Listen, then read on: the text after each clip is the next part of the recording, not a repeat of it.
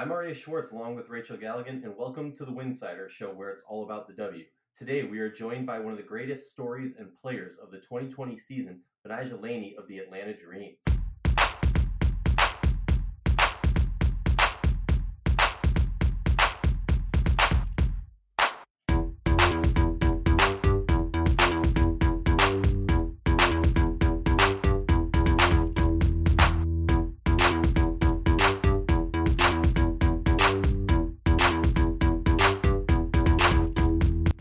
If you like our show, please consider joining our Patreon community. For less than a cup of coffee a month, you can directly show support for the hard work we do covering the W. And don't forget to check out the amazing staff written content over at winsider.com. That's winsider.com. Our guest today is averaging 16 points, 4 assists, and 4 rebounds per game. She has 12 games with 15 or more points and dropped 30 points twice this season. Most recently, she dropped 35 on DC on the 19th. We are so honored to have you on the show. Welcome to the show. How you doing? Hi, thank you for having me. I'm grateful to be here. Well, we're honored to have you. I mean, I think you have one of the greatest stories of the season so far, and a lot of people haven't been giving you enough attention. So we're here to give you all the attention, a whole All episode the just to you. Um, Thank you. I want to talk a little bit about your story. You were drafted in 2015 to Chicago. You're on your fourth WNBA team right now. You were cut by the Fever on the 15th and then picked up pretty quickly by the Dream for, as head coach Nikki has spoken about, defensive purposes. And obviously, you've hmm gone way beyond that. But tell me a little bit about your mentality and how you were able to overcome some of these challenges and adversity early on in your career. Coming into the season, yeah, it was really unfortunate, as you said. Like I was let go by the Indiana Fever, right before getting ready to head into market and before the WNBA season was starting. But relatively quickly, I had spoken to a few teams, Atlanta in particular, and speaking to Nikki, she was just talking to me about me as a player, just being high energy. Obviously, I've been known for my defense pretty much my whole career. That's what teams pretty much used me for. But once I got into market and we were doing our individual workouts, and she just happened to walk down and she's like, "You actually can shoot." And I'm like, "Yeah." And I start laughing and she's like, "Well, I don't know who told you not to shoot or what went on before, but I want you to shoot it until you prove to me that you can't." And I said, "Okay, no problem." And so from there, like from that moment, and obviously I wasn't coming in and just wanting to be defense, defense, defense. But that gave me the green light, the go ahead to really be aggressive and look for my shot, as opposed to just kind of taking what may come. And so yeah, from that moment it was just like, okay, this is what she told me to do, this is what she's asked of me, so this is what I'm gonna do. And that's kind of been my focus, to just be aggressive, look for my shot, within the offense, but also, keep in mind what I'm also known for, which is defense, not to have that, slack off or anything, because now I'm focusing on something else as well. So just to have a more complete game on both ends of the floor. So I'm so fascinated with this topic in particular because you're doing things that really, you're surprising everybody. You've woken everybody up to what you're capable of doing offensively. We talk about your defense. Was it really as simple as a comment from your coach, for her to kind of help you switch on that mentality? Was it really that simple for you? Um, I yeah, because the game is majority mental, and going into it, like I said before, like I was just being used for my defense. It was never, hey, we want you to do this or do this. It's like, okay, you got the open shot, shoot it, that's fine. But I wasn't looked at as being an aggressive scorer, or, wasn't necessarily having plays called for me. It was just more so getting the open shot within the offense. So, I've always worked on the different aspects of my game, but it was just, that moment that just gave me the confidence to, like, look, you've been working for this. Like, there's no reason that you can't do it. And, now you have the support of your coaches and teammates to be aggressive and to look for your shot and be engaged in the offense. So that really just did it for me. And then you've bounced around a little bit early on in your Mhm. career, trying to find that home, trying to find that place, where you were going to really shine to be the player that we now get to see on a full scale. Um, what do you do, especially in this particular off season? I know we had the pandemic and certain seasons were cut short, but in the W off season, what are some areas of your game that you were trying to expand upon? What are some things that you focused on headed into this season, whether that be offensively or defensively? I think well, I'll just start with defense because that's what I'm known for. Defensively, it's kind of just something that's been natural.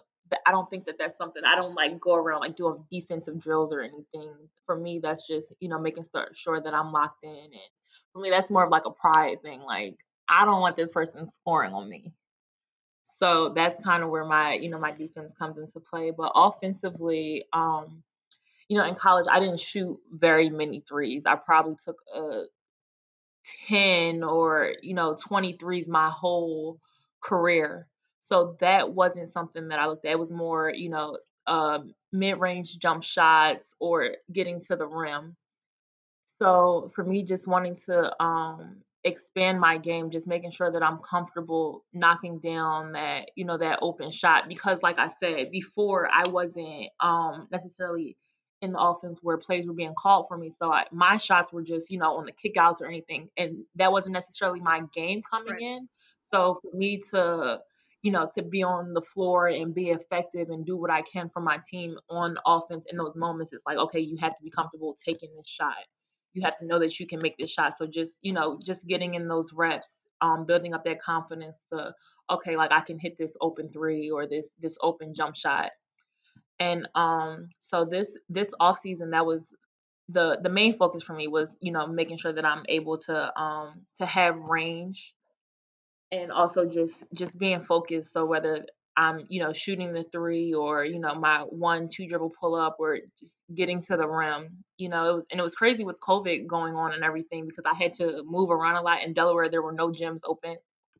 The only court that I could use in Delaware was like an outside basketball court, hoop with no net. Other than that, like there were a few places that the gyms were open, so I would go visit friends and stay with them for like a week, 2 weeks, a month or so, and just to kind of get in the gym and make sure that I was staying ready, not really knowing what the WNBA season will look like for this year. Could you ever in a million years anticipated that you'd be having the season that you're having now? No, no, I never would have thought that this is what it would have come to, with COVID, just having everything shut down, even outside of basketball, and then even to think that I would be spending my season in a bubble Right. and just everything being basketball, basketball, basketball. I would have never thought that, but yet here we are. Well, shout out to you because that hard work and that investment in that offseason, no doubt, is paying off. You've been such a joy to watch, and you're killing it. Thank you. There's no doubt that you've got a hell of a future in the NBA, and you're proving a lot of people wrong, and we all love that story.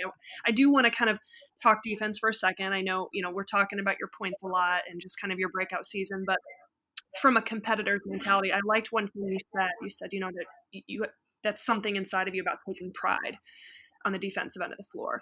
We all talk about points. We all talk about numbers. The defensive end of the floor is not glamorous. It's like you got to really have some pride to you about keeping your man in Yeah. front of you or being a great defender. One thing I think you do a phenomenal job in, yeah, you do come up with a lot of steals, 48 steals last year in 2019. So far, you've got 26 this season in this short season. But you do a phenomenal job of anticipating passing lanes, and that's not talked about enough. How did you get to that point? And just talk us through your ability to kind of see the ball one pass away and to anticipate it. Yeah, just kind of trying to stay engaged and being aware and just knowing, okay, like people's actions, their tendencies. So I know that if this person is going to pick and pop. If they get too far and the post has to help, then they're going to try and throw it back, or whether it's a skip pass because people are in the helping lanes and all of that. So for me, it's just kind of staying engaged and kind of trying to read the offense to see what they're looking at, what they're doing, to try and get in those lanes and come up with those steals.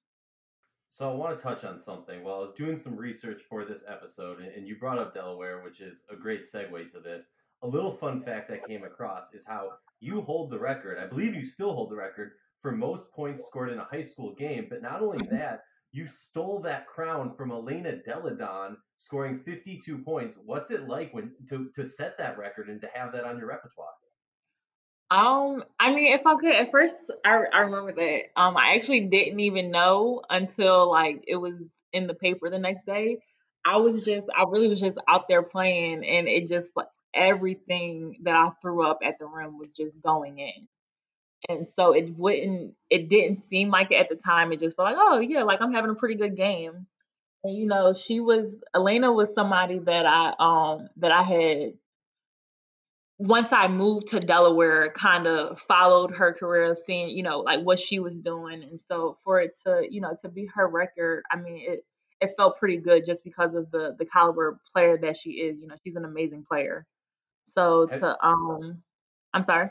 Oh no, I was just gonna say, have you talked a little smack to her about that now that you both are in the league? Like, hey, I got the Delaware record, like you might be one of the prides, but I got the record. No, I haven't. I'm not really much of a smack talker. I don't really say too, unless you say something to me or do something to me. I don't really say too much on the court to players. Yeah, you have to really get under my skin for me to say something to you or to talk smack. I'm not really a smack talker. You just kind of go by action. I like it. Yeah. You just kind of do it with your play. Okay. Yeah, I just go out there, play hard, and it is what it Let the is. numbers speak for themselves. Okay, Yeah. so you mentioned Nikki Collin, and you've been coached by numerous names throughout the W. I want to get to your college coach here in a little bit. We'll get to that here in a minute. But sometimes it's such a matter of that right coach, that right fit. What has it been like being coached by Nikki Collin? And what have you learned so far? I mean, obviously you mentioned a great story at the beginning of this, but what are some of the best parts of playing for her? I think just her allowing me to be free in who I am as a player, her just trusting me on the court, and her just standing by me right or wrong, cuz I'm not perfect. Like I'll come in and I'll have turnovers or whatever, but just her not, like, she doesn't get down on me about it. Like it doesn't make me feel bad to the point where it's like, okay, like now I have to hesitate. It's like, no, keep going. Like, your mistakes will happen. We're only human. But just her confidence in me to know that, okay, majority of the time I'm gonna do the right thing, I'm gonna make the right play, take the right shot. So just that comfortability, that confidence, that trust that she has in me has just really helped me this year, her as well as our assistant coaches and my teammates. Don't forget to subscribe for Winsider Daily, a podcast dedicated to bringing you and keeping you up to date on every WNBA game, and Winsider.com, along with the Winsider Network. Hit subscribe and follow. Well, speaking of teammates and speaking of players who like to talk a little bit, I'm not going to say talk smack, but like to talk, you got a walking bucket on your team. And I've been seeing Yes. you and Courtney Williams tear it up all over social media.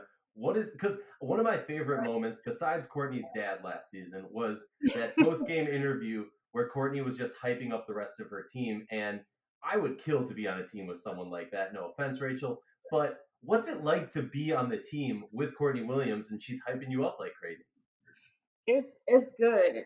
She's really helped me a lot this season, because even games where they weren't my best games, she kind of keeps me going, keeps me engaged, so that I don't get into myself.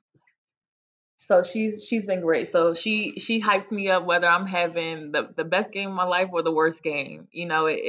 Her encouragement never changes. So I can really appreciate that. We we do go back and forth all the time, both on and off the court, about every single thing.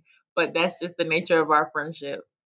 I have to ask a certain question. It might be different this year because of the wubble situation, bubble wubble, whatever you want to call it.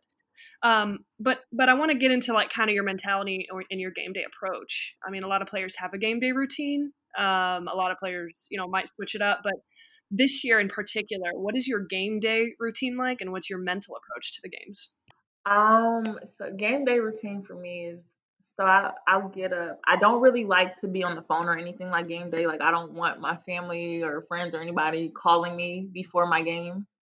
I kind of just like to focus on what it is that I'm doing. So, go to shoot around, watch film, do our walkthrough and everything, get our shots and stuff up, and then I'll stay and do like my individual shots, just different shots that I feel that I'm gonna get in the game.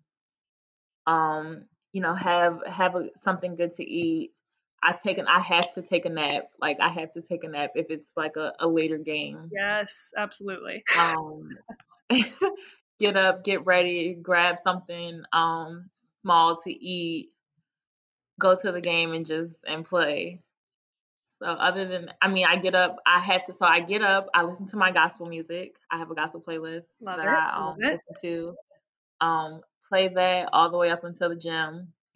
And that's pretty much my routine. Nothing, too glamorous or anything, but just that's what I have to do. Is there anything particular you have to like eat? Like some people have to have a certain candy bar or specific drink. Anything specific you have to have? I do usually when we have the late games, I do usually have like like half a coffee or so. As far as food goes, no, it just kind of depends. Like if the lunch in the bubble's good, I'll eat that. I don't like to eat fried foods or anything like that. On a game day. So if it's that, I'll just like order a sandwich or something. But just something to kind of give me some fuel, something relatively healthy. We'll have to do like the statistical analysis of if having that late day coffee, you score more, you score less. Maybe Nikki already has that or Kelsey already has that. But I want to touch on overseas a little bit. You've played for a number of overseas teams. You played down under for a few years, and then you flipped over to the Middle East playing in Israel. And I'm always curious when we talk about WNBA players playing overseas, there's this weird give and take of trying to build your game and hone your craft for things that will be help you be successful in the W, but Mhm. also that might not be what the overseas team is asking from you. So I'm curious, how do you kind of grow yourself with also giving the overseas team what they need in the W? How do you give that give and take? I mean, it's always different. I mean, for me, up until this year, it's always been different because overseas, the team always wants me to be aggressive and to do this and to do that, like just a little bit of everything. And then, you come back here and it's like, okay, well, we just need you to kind of do this or, just focus on this. So, for me overseas, like I definitely have been able to build my confidence, in terms of game repetition and just work on different things that I've wanted to add to my game, since the time that I graduated from college up until now. So overseas has helped me. I'm not big on overseas. I actually do not like going overseas, but I go because that's the only game repetition that I'll kind of get to prepare for my WNBA season is and also make money and work and everything as opposed to just sitting at home. Gotta make that money. You played for arguably one of the greatest coaches in the history of women's basketball, the C. Vivian Stringer. Your mom Hmm. actually played for her as well, which this is just an Yes. incredible story. I know Aria wants to follow up with some questions with that, but I got to ask, what was it like playing for her? What are some of the lessons that she has taught you, and how has she helped shape you into the person and player that you are? Um, just being tough, like she's a tough coach, a tough woman. So just, being tough, being able to kind of handle anything that's been thrown at you. And so sorry, I have to cough. But yeah, that's I think that's like one of the main things as well as just being aggressive in who I am just on both ends of the court, whether it's offensively or defensively.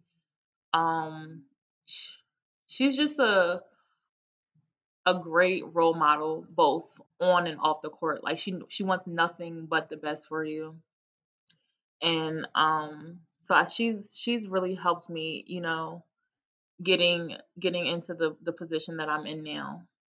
So I want to talk. Your mother was ranked the 20th best HBCU athlete of all time. I think she should have been a little bit higher on that list by the Undefeated. What does that mean to you? Like, what? Talk to me about that. I mean, you grew up with basketball royalty as your mother. Yeah. No, it's funny because actually coming up, I hated basketball.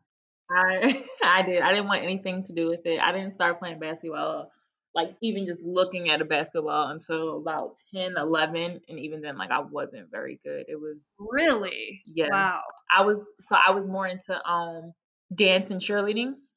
That's what I wanted to do. That's what I was going to be as I got older. I was going to be a professional dancer slash cheerleader. But I was just, like you said, like my mother, she's basketball, basketball, basketball. So I was just always around it. There was really no getting away from it. Like I would just go to the gym and sit in a corner and read a book or something. But I was always in the gym. And, I was just like, okay, I guess I'll give it a try. And then, I started getting pretty good. And then I just started really enjoying it. And so I mean, it makes me proud. I'm actually sad to say that I've never gotten a chance to actually see her play, which would have been awesome. But, I've heard nothing but amazing stories about her from college and playing overseas and everything because they didn't have the WNBA when she came out of school, but just everyone that I've spoken to who's either seen her play or played against her has had nothing but great things to say about the player that she was. What advice would you give a young woman who's aspiring to achieve success in their life? I mean, you just got to stick with it, and you got to work hard. Nothing is going to come easy, and regardless of the situation, regardless of the obstacles that you'll face, because there definitely will be some. Every day is not going to be your day.